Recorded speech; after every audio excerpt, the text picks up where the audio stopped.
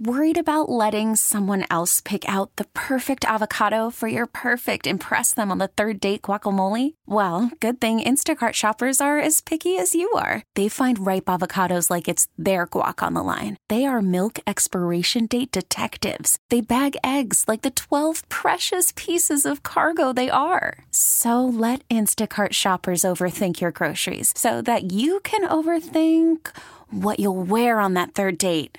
Download the Instacart app to get free delivery on your first 3 orders while supplies last. Minimum $10 per order. Additional terms apply. Presented by T-Mobile, the official wireless partner of Odyssey Sports. With an awesome network and great savings, there's never been a better time to join T-Mobile. Visit your neighborhood store to make the switch today. You could spend the weekend doing the same old whatever, or you could conquer the weekend in the all-new Hyundai Santa Fe. Visit HyundaiUSA.com for more details. Hyundai, there's joy in every journey. Kick off your future with the law firm of Kondori & Murad, the official Grant and Danny Show sponsor. They'll help protect your assets, update your will and trust, schedule a free estate planning strategy with one of their Fairfax-based attorneys. Visit kmlawyers.com. Mention the show to get a discount. That's kmlawyers.com.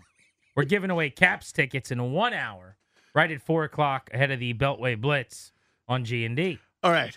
So I don't know how to explain this very well, but the currency around here, around these parts, obviously money matters, but the second currency is bits and bit acknowledgement. Bit acknowledgement, right? Is That's really what we're looking for. Like if you do the bit and it's good and you get no sold, it's worse than being smacked in the face. It sucks. Disrespectful. During the break, a lot of things are happening. Bullets are flying. For some reason, we started debating who went second overall in the 2001 NBA draft behind Kwame Brown, which was Tyson Chandler.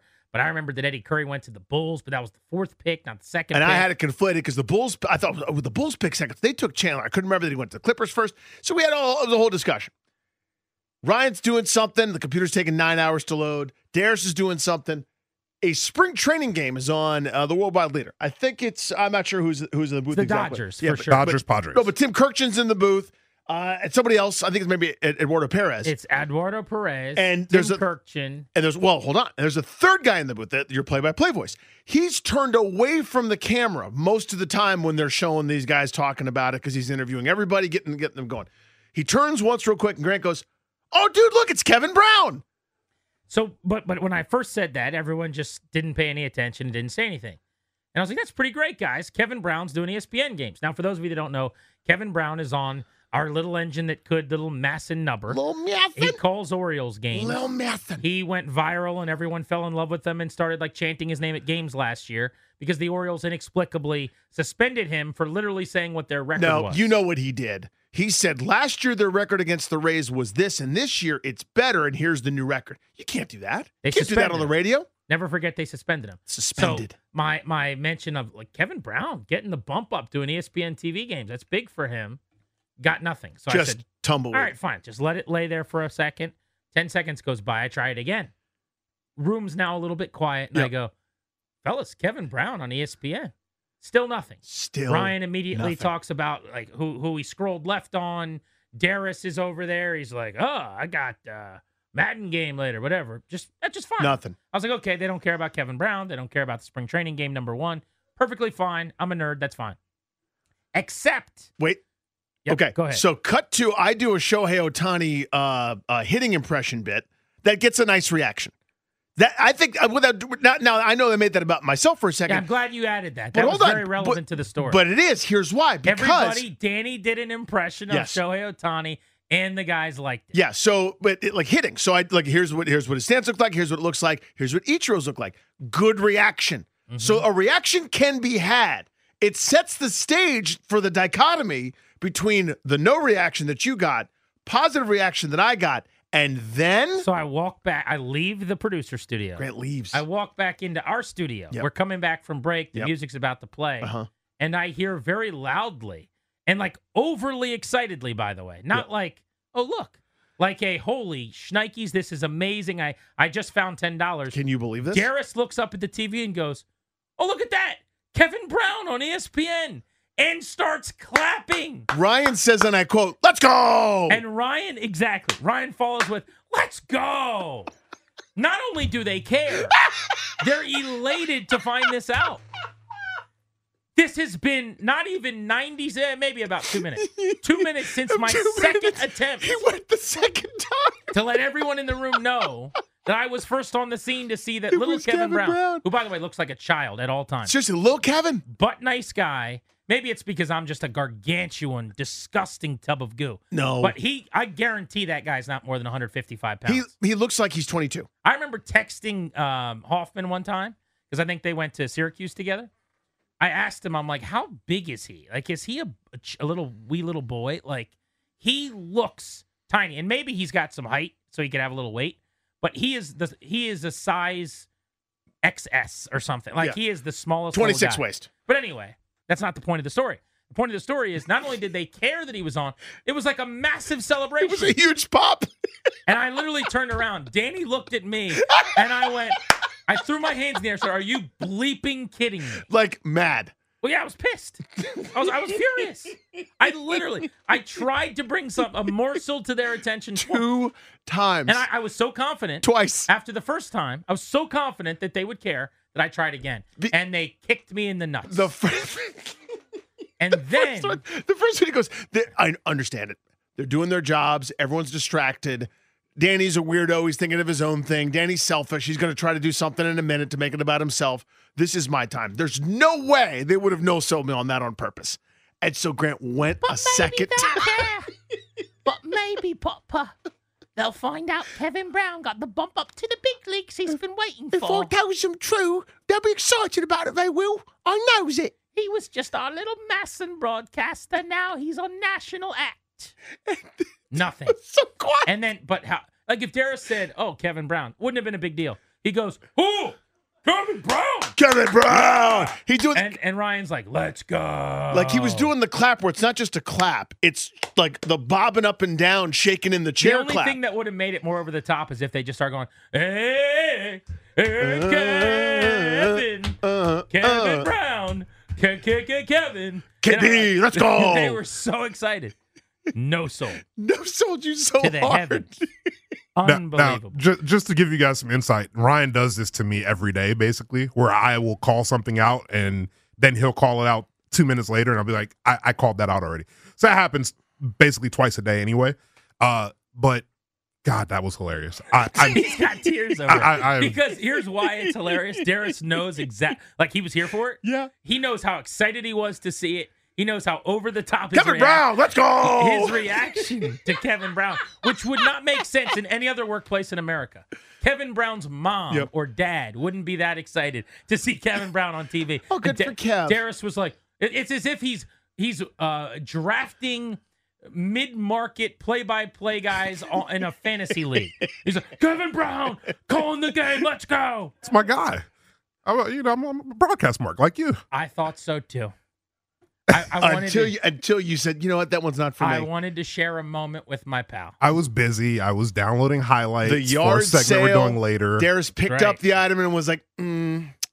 He was hard at work. That's what And we love set it about back him. down. He's a grinder, like a fourth liner on the Capitals. All right, Caps Coyotes tickets were given away at 4 o'clock. We did catch up with Darryl Tapp yesterday. He is the defensive line coach for the Commanders, was on the team in 2013, covered him then, which is why we started the conversation, reminiscing about him being here and now having a new role. Last time I saw you in this bubble, you were also wearing burgundy and gold.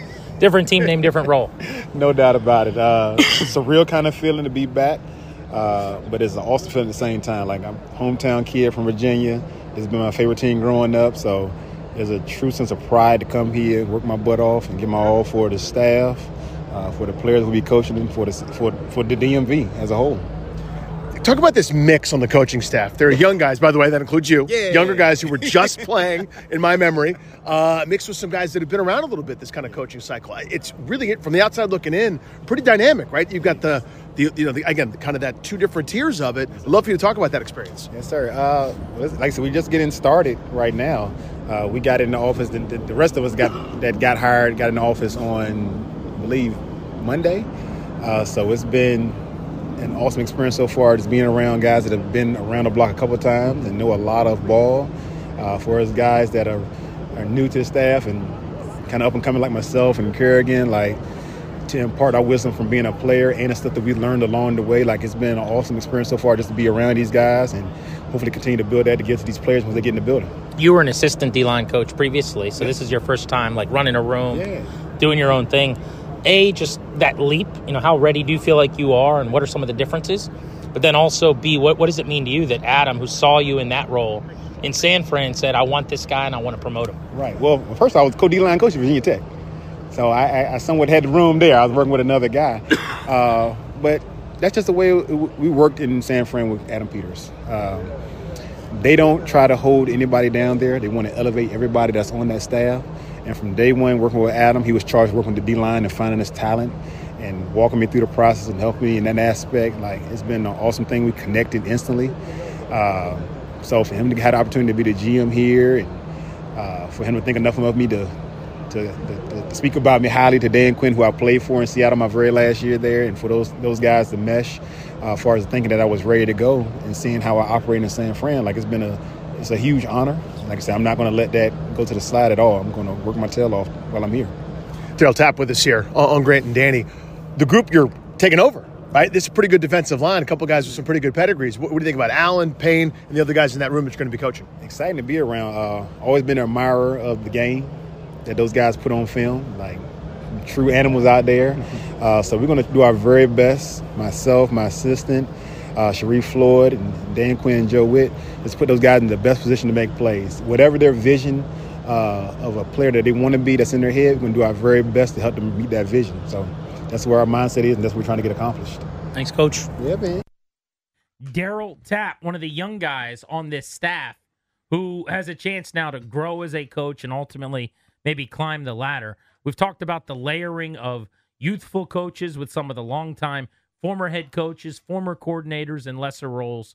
That's, I think, what Dan Quinn wanted to do when he put the staff together, we have to assume, because the execution was that you've got a huge variance in ages and experiences. It's the word I've used is layering. I don't know if that's right. I mean, you talk about doing that with rosters whenever you possibly can, and it makes sense with coaches too, because if this goes according to plan, a lot of your assistants are going to graduate. Someone's going to try to make Tavita Pritchard an OC if this rookie quarterback plays well. Someone's going to give Cliff Kingsbury another chance or Joe Witt a chance to be a head coach. Those kind of things are going to happen. Natural attrition goes on. The case I've been pointing to nonstop over the last handful of weeks since this coaching cycle ended was the Tennessee Titans. They went from AFC title contender, Mike Vrabel getting way more than you would think out of an okay group, a couple of really good offensive minds turn Ryan Tannehill into someone acceptable. He gets benched, Vrabel can't get hired, and the Titans are in a totally different place than they were just 16, 17, 18 months ago. That is your cautionary tale. If you don't have young up-and-coming coaches to replace the guys that are inevitably going to move up into larger roles, you're screwed. And I think it's smart. It's a good way to do it because you want that experience to implement your vision, your viewpoint, get everyone on the same page, be able to coach the coaches as well. I think it's a really smart way to do it. I'm impressed. Yeah, totally. Real quick before we get back to Tapp, you mentioned Vrabel, and it just made me think about this. He was a player on the Patriots during their dynasty, and he was featured semi-prominently in episode 2 that I just watched last night of the incredible documentary that Apple TV's doing on the Patriots era of excellence. So that this documentary is called The Dynasty. You said you have not seen it yet. Correct. I've been on a cutting phase. Apple TV got the cutting room floor. Really? I canceled it. And now I'm regretting that. I mean, Ted Lasso's in the rear view. That was my thought. I think there's probably some people without any new morning show seasons or Ted Lasso seasons that might be in lockstep, but they're trying to up their game, I think, with some sports docs. Mm-hmm. And one of them, here's the bad news. They love to do this. They're releasing it every Friday. I want the binge. I want the quick binge guy. burn. Give me my 6-7 episodes in 2 nights. Let me stay up from 9 p.m. to 2 a.m. twice and just knock out a season of TV shows. So this is the issue. We've only got 2 episodes out. I don't know how many it's going to be. It could be 6, 8, 10, 4. I have no idea. But it's so good.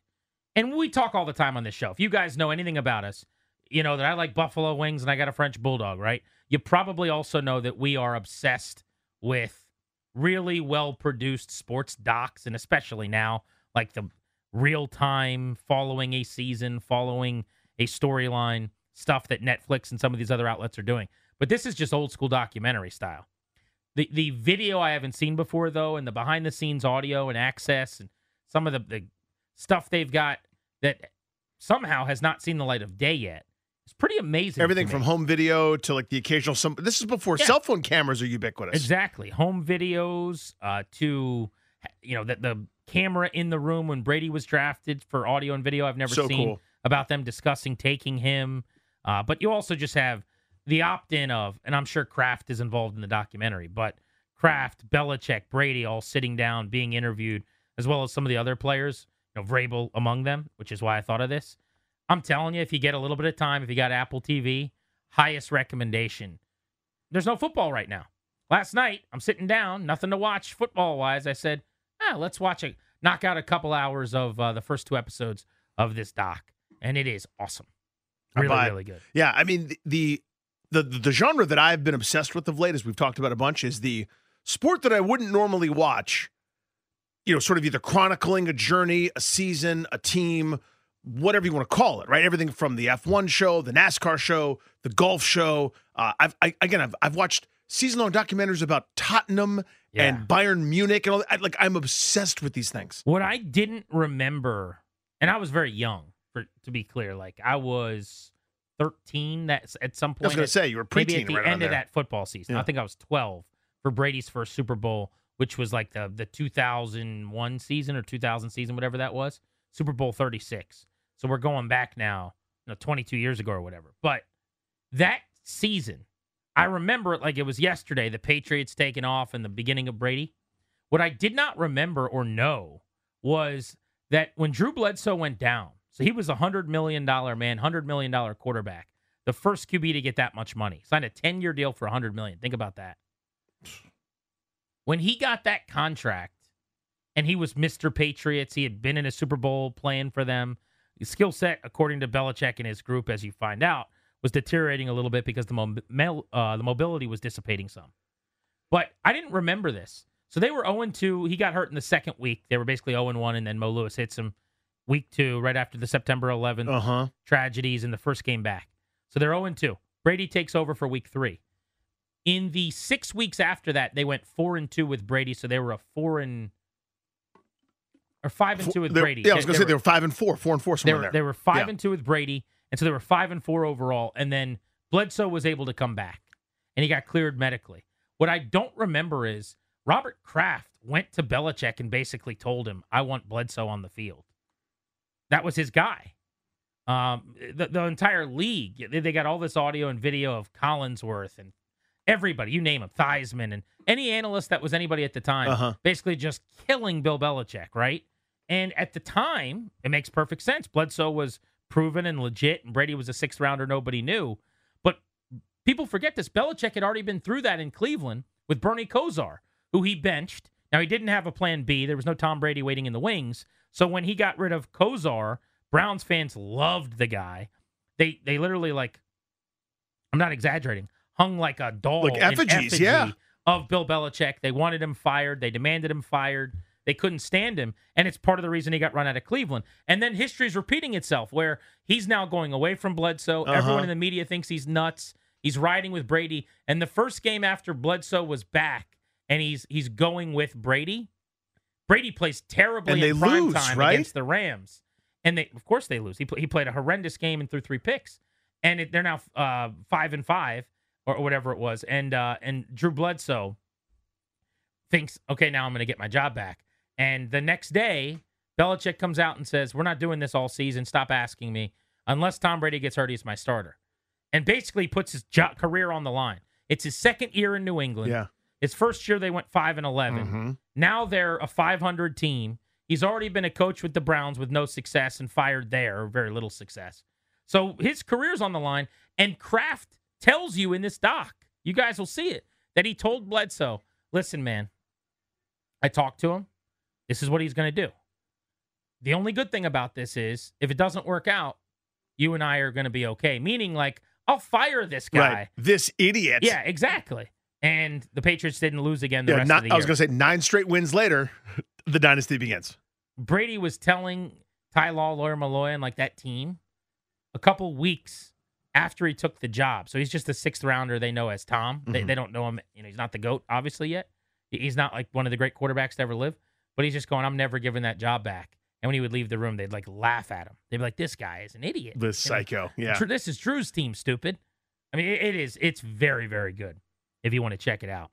But Darryl Tapp was awesome as well, and good catching up with him. How about the youth coaching their rushers now on the D-line with Tapp, Sharif Floyd, who played a handful of years ago, and then Kerrigan as the pass rushing specialist, who we didn't talk to yesterday. I know, it was a bummer. Every time we were going to try to get over to him, like all of a sudden somebody would swarm. Well, I hit him up yesterday, and I'm like, hey, man, you looked good, because everyone was sitting at a table, you know?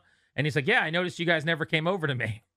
I was like, oh, this is tough. This is awkward. I was we didn't have a lot of time, and because we do love Ryan Kerrigan. He is a long-time friend of this program. And I told you this, but the 2 different times that I was actually, because again, we had about 20 minutes. We had one segment where we played an interview from the day before to run over there, try to talk to as many guys as we could, get a few minutes with each one.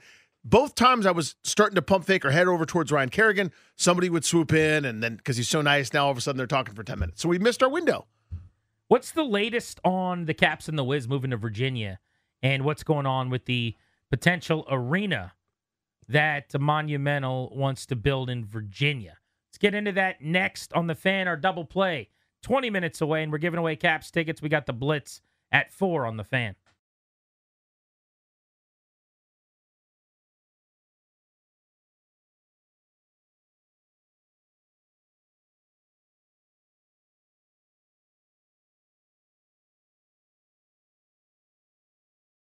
Welcome back to Grant and Danny on The Fan. Double play coming up in just a bit, and we will go blitzing at 4 o'clock. Excited to fill in some blanks today. 425. Trading down would be. We'll fill in that blank. And later in the show, 525. Trading up from number 2 to number 1 would be. We will cover both of those bases. But what is the latest on what's going on with the arena? So, first and foremost, from a news standpoint, Danny, labor groups have come out, many of them, to say they're opposed to an arena project in Northern Virginia. Now, Monumental and the plan did also get a critical endorsement over the last couple days. So I'd say there's a lot of back and forth. But the AFL-CIO is opposing the proposed arena and entertainment district in the Potomac Yard area of Alexandria, dealing a blow, at least initially, we're in the early stages here, the legislation under consideration in the state capital in Richmond. The labor groups are saying, Danny, that the developer should have entered into a labor agreement, adding the existing bill is not what they want for workers. Right. So, again, everybody has a chance now that this is part of the public discourse to get their piece. Does that make sense? So I'm not criticizing anybody. We're all advocating for ourselves. If you and I had an advocate on our behalf where it's like, Portly afternoon radio guys aren't getting enough attention, and then they would make those kind of statements. So yes, they want more. The folks that are opposing this down in Richmond because they want something else as part of their own agenda. And again, I'm not being critical. I'm just saying this is sort of the process now that it's entered the political space beyond you and me just talking about drafting quarterbacks. It's now, these guys and gals that are having their moment in the sun, everybody gets to come out in for or against, and it's going to get them a headline. On the flip side of this, there was a report done by George Mason University's Center for Regional Analysts and Analysis, found that proposed $2 billion Alexandria Sports Arena and Entertainment District supported by Governor Glenn Youngkin would create more than 5,400 workforce affordable housing units, far exceeding the city's goals. They are fans of the project. Developer JBG Smith requested study of project's housing impact. GMU did the study and came back with some findings that I'm sure the group over at Monumental will be happy to see. The report released this week was requested by JBG Smith, the proposed project's developer, which is bringing Monumental Sports and Entertainment's NHL and NBA teams, Caps and the Wizards, from their home stadium in D.C. to Alexandria. According to the report, authored by someone named Terry Clower, director of the Center for Regional Analysis in GMU's Schar School, if you want to look that up, The proposed development would include the 5,400 housing units completed between 2027 and 2036. So still 9 years after kind of the teams get there that'll all be happening. The rental and purchasable residences qualify as workforce housing, meaning that they are expected to be affordable to people who make about 80% or 90% in the area media income between 66K and 154K. So we talk about affordable housing all the time. You and I gripe about how everyone jokes about in D.C. they want more affordable housing, and then a condo pops up. Housing's never less affordable. Nobody can afford. At least the study suggests that this will create more affordable housing in that area of Alexandria. Certainly the idea there, right? So, I mean, big picture is this. This is now kind of, I don't want to say the stalemate phase, but everybody is We've now reached the politics phase. Yeah, exactly. That's the way to put it, right? Everybody's going to try to get their benefit out of it and the like. But the Virginia seems pretty pot committed, or at least key people are, and as does Leontis as well. He said the die has been cast, et cetera. I know that the DC mayor and company, they're trying to, I don't want to call it a last ditch effort, while criticizing and saying this is bad. Here's still $500 million for somebody that they're sort of portraying as a villain. So it certainly is complicated. I don't think anything is imminent. I still do think it ultimately happens, but concessions are going to need to be made. And I guess the question is, I wonder now that we're 2 months past the initial announcement, right? It was kind of a bombshell that went from rumor that you and I were both kind of like, yeah, okay, I'm sure that's a real thing, to no, it's a real thing. It's happening. Here's the press conference tomorrow. Just kind of wondering where people are. You know what I mean? Like, I think the initial shock and anger and irritation, I don't want to say it's worn off. I know some folks are still as angry as they were before. Some folks maybe more acceptance, et cetera. But, I mean, to me, the thing that I find interesting about this, and this is just my 2 cents, I feel like Monumental is not highlighting the right stuff. Their PR message, to me, is ringing hollow, falling on deaf ears, and frankly, irritating people. Right? You look at when they post one of these things on their Twitter accounts or whatever, they're turning the replies off because it just doesn't sound right. Well, in fairness, if I may, I mean, when you're moving out of D.C. into Virginia, the replies are not going to be good. Fair enough. I don't care what their strategy was. If their strategy was, we're going to recruit LeBron James and Connor McDavid, and they both said they'll come to D.C. with our new arena, everyone's going to be angry, or at least the people right, in the mentions. The commenters. So that's fair. But I guess what I'm saying is I'm not abandoning D.C., says Ted Leonsis repeatedly. Kind of. I wouldn't focus on that part, right? To me, I would go, our facilities are inadequate. We're trying to build.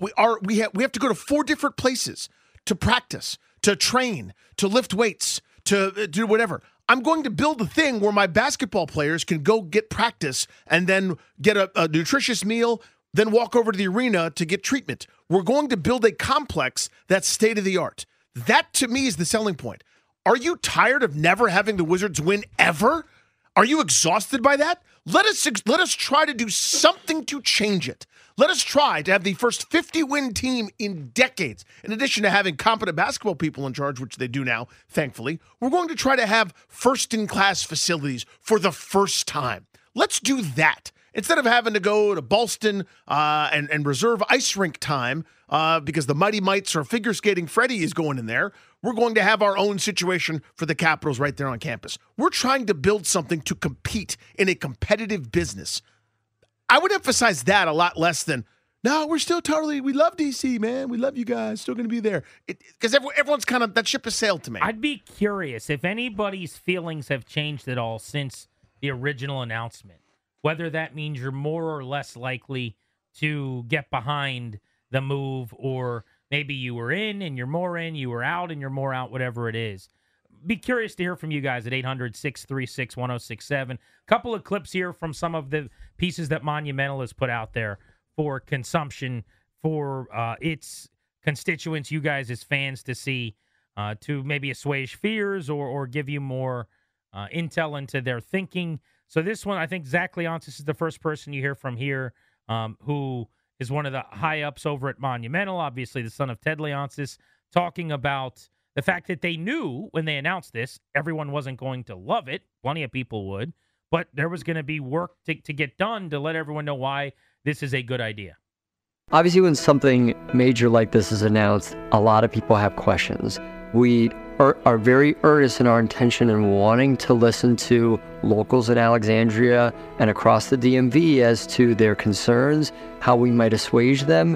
When we engage with the community, we do it in a lot of different ways, and that's through the Alexandria land use process, but also through listening tours, through small business roundtables, through meetings that we have with stakeholders throughout the community. We have a number of open events across the city of Alexandria, and we have a website where everyone can provide their thoughts, their suggestions, and communicate with us about their ideas. They can find the schedule for open meetings, and times will be in the community at monumentalopportunity.com.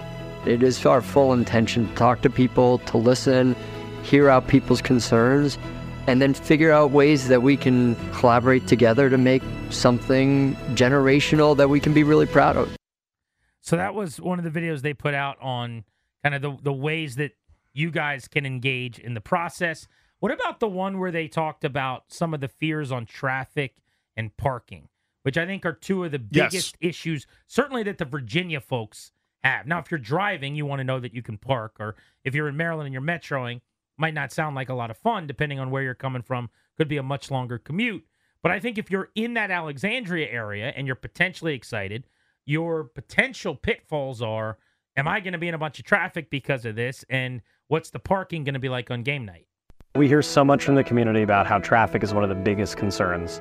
We're focusing a lot of our time around turning lanes, signalized intersections that are coordinated all the way down Route 1, queuing for rideshare, special rideshare zones. We're going to make this the most professionally managed in terms of traffic, in terms of parking, in terms of time of entry and exit, syncing the lights, doing all of those things. When we think about Metro, it's all about how do you move people off of the platform quickly. That means more fare gates, a wider bridge, more escalators. If you're driving to the arena, you'll be able to park in underground spots. We'll have 2,500 parking spots. The residents around the arena and businesses around the arena are not going to be flooded with traffic. The improvements that are coming here won't just benefit Monumental and the arena, they're going to benefit the community and be part of a regional transportation plan. That involves a lot of different stakeholders and a lot of research to really make the plan work. The question for you guys is, how are you feeling now compared to, I think it was December 13th? Yeah, a couple months ago now. When this was first announced and we found out with this big press conference that this was going down. Look, I don't really have a horse in the race. It makes it easy for me, I think, whenever we do this topic, because I have zero venom, even though I guess if I could touch a button, I'd prefer the teams stay in D.C., but under the guise or through the situation that the neighborhood got back to being what the neighborhood was, and they were able to make massive enhancements to the arena that I think are unrealistic, frankly. But the perfect utopian thing for me that I enjoy doing is going downtown into D.C. to see my D.C. teams play. That is true. I believe that it's very obvious that the best arena, which I do want, and the best situation from a player recruitment, fan enjoyment, me going to a Caps game, having a blast, being able to get a good seat and be down by the ice and maybe go to the club and eat something nice before the game on my birthday or for an anniversary when I take my wife. I think that's going to be better at the new thing than the current thing. And those are the things that I'm excited about. But if I found out today that it's not happening, while as a Virginian I'd be disappointed that there will still, for the entire life that I've lived, not have been one arena or one stadium that I've ever had to call my own in my state. Like, I'm not, it wouldn't be sad to me. I would go, oh, that's crazy. Yeah, okay. They were so gung-ho about it and it didn't work. But I'll just keep going to the arena that I go to, probably more than anyone, frankly, that you listen to on these airwaves. I'm there all the time. I go to more Caps games than I don't. I've been to several Wizards games. So I'm not advocating either way. But what I will say is I don't have the venom that a lot of people have, like, pretty obviously. I want to get your thoughts in a second, Danny, and we'll see what people think. 800-636-1067 is the number. G&D on the Fan.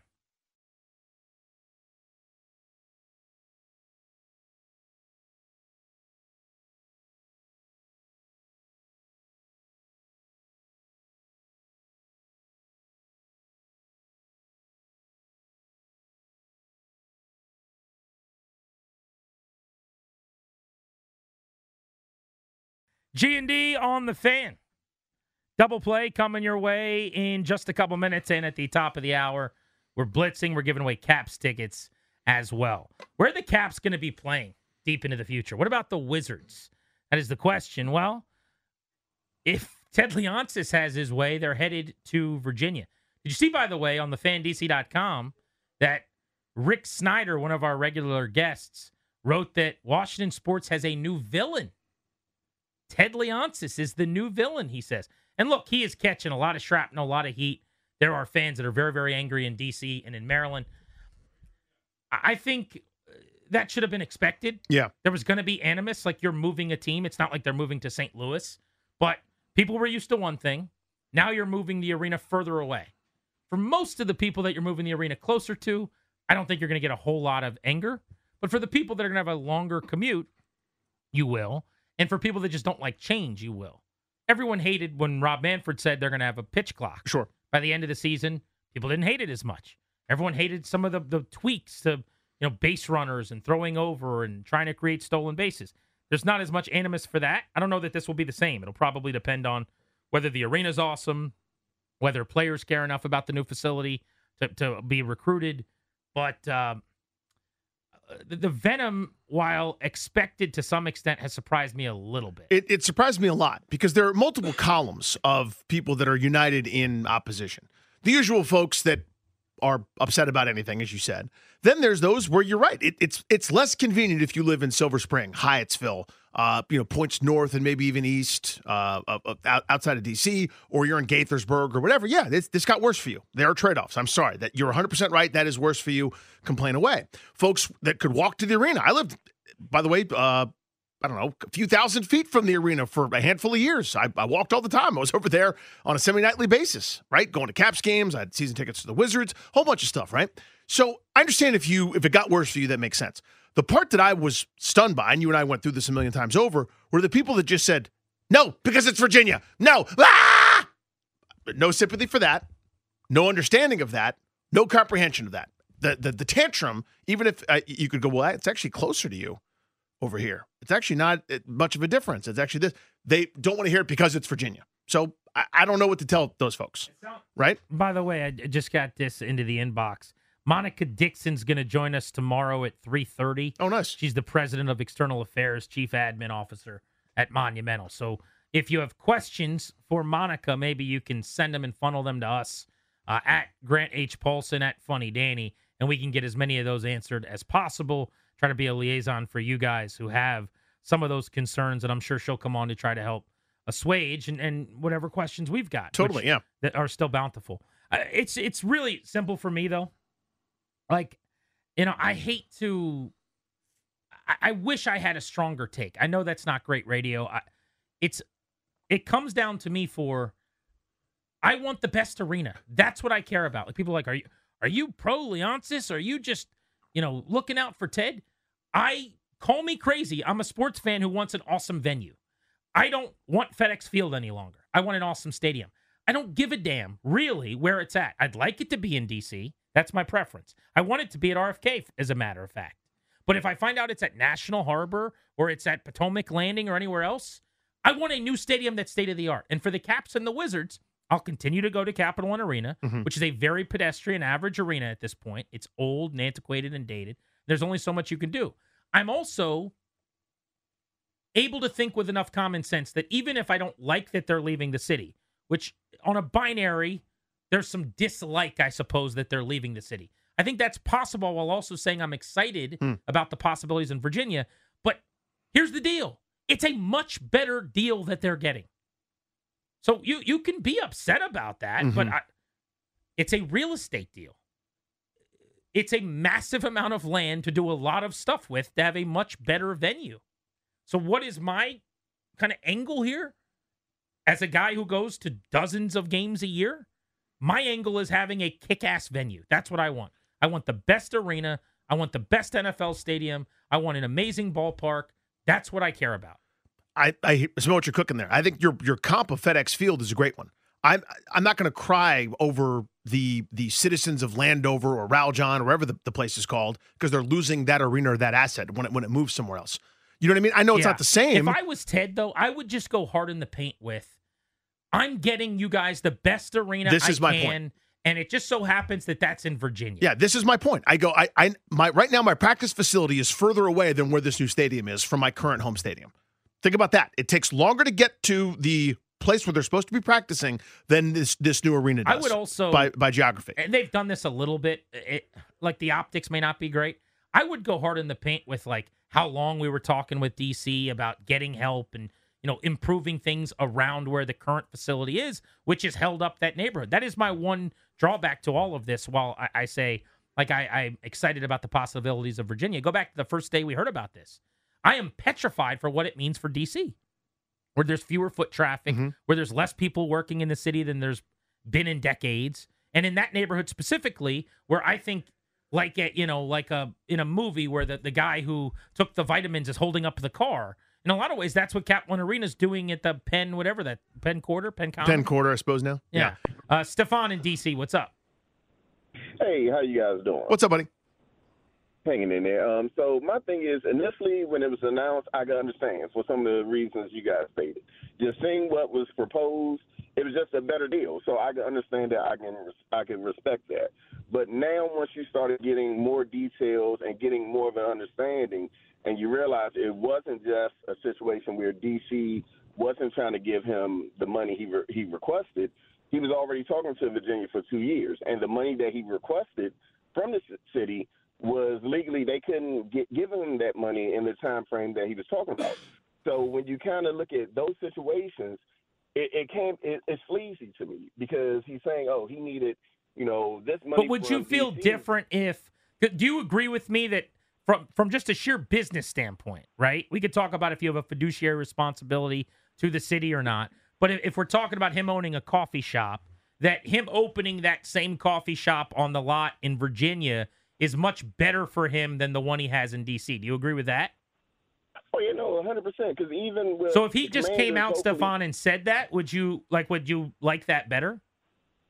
No, I think if he came out and they went with that angle, I can respect it and I can understand it. But then when you start slandering and when you see that, no, that's not the issue, or you're saying before the Caps and Wizards games, you're saying we're going to put up $400 and something million to start the build, and then the $1.5 billion that they're going to get from Virginia, they're going to pay that back. Then why do we have to give you, all this money if you're essentially saying you're going to front the $2 billion build? Gotcha, man. Yeah, when you get into the economics of it, the more free money you get, it's pretty. I think that's the tipping point, right? Because DC's like in the 11th hour, maybe you'd argue the 13th hour, because after the clock struck midnight, said, "Hey, we could do $500 million," because it's actually a very astute point that Stefan made. The DC had their own rules about ability to borrow and not carrying too much debt on their balance sheet, which is actually a really smart thing. Just as a quick side. Their budget came in better than they thought, so they were able to produce that, again, pretty much after the deal was already done for them to go to Virginia. I know that was very convoluted, but Virginia is doing something unprecedented because they're so desperate to get this done. Some are, Youngkin and company, want this so badly, they're going above and beyond what anyone has ever done in terms of public subsidy for a stadium. Let's go to Matt in Woodbridge. What's up, Matt? Hey, what's up, fellas? How you doing? Hey, buddy. To be honest with you, a stadium or a sports complex, whatever you want to call it, is never good for the people of that state.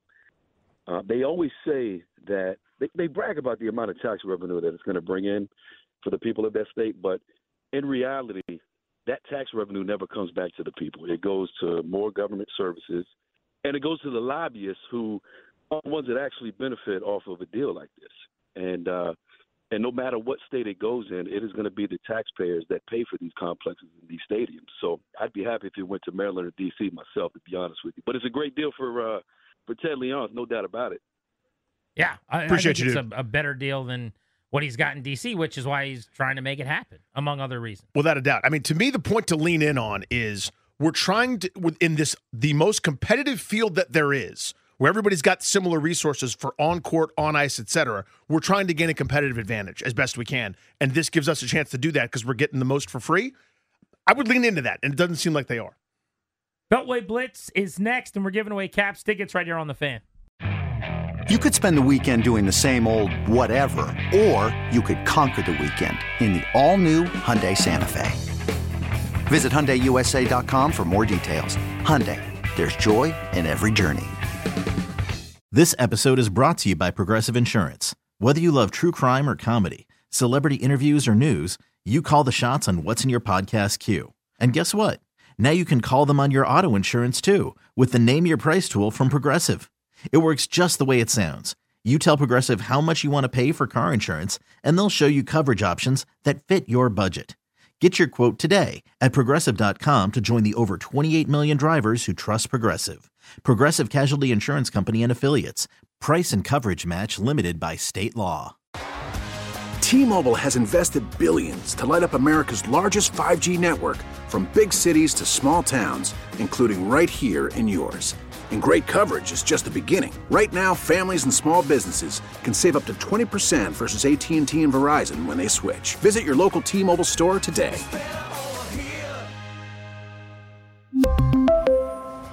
Plan savings with 3 lines of T-Mobile Essentials versus comparable available plans. Plan features and taxes and fees may vary.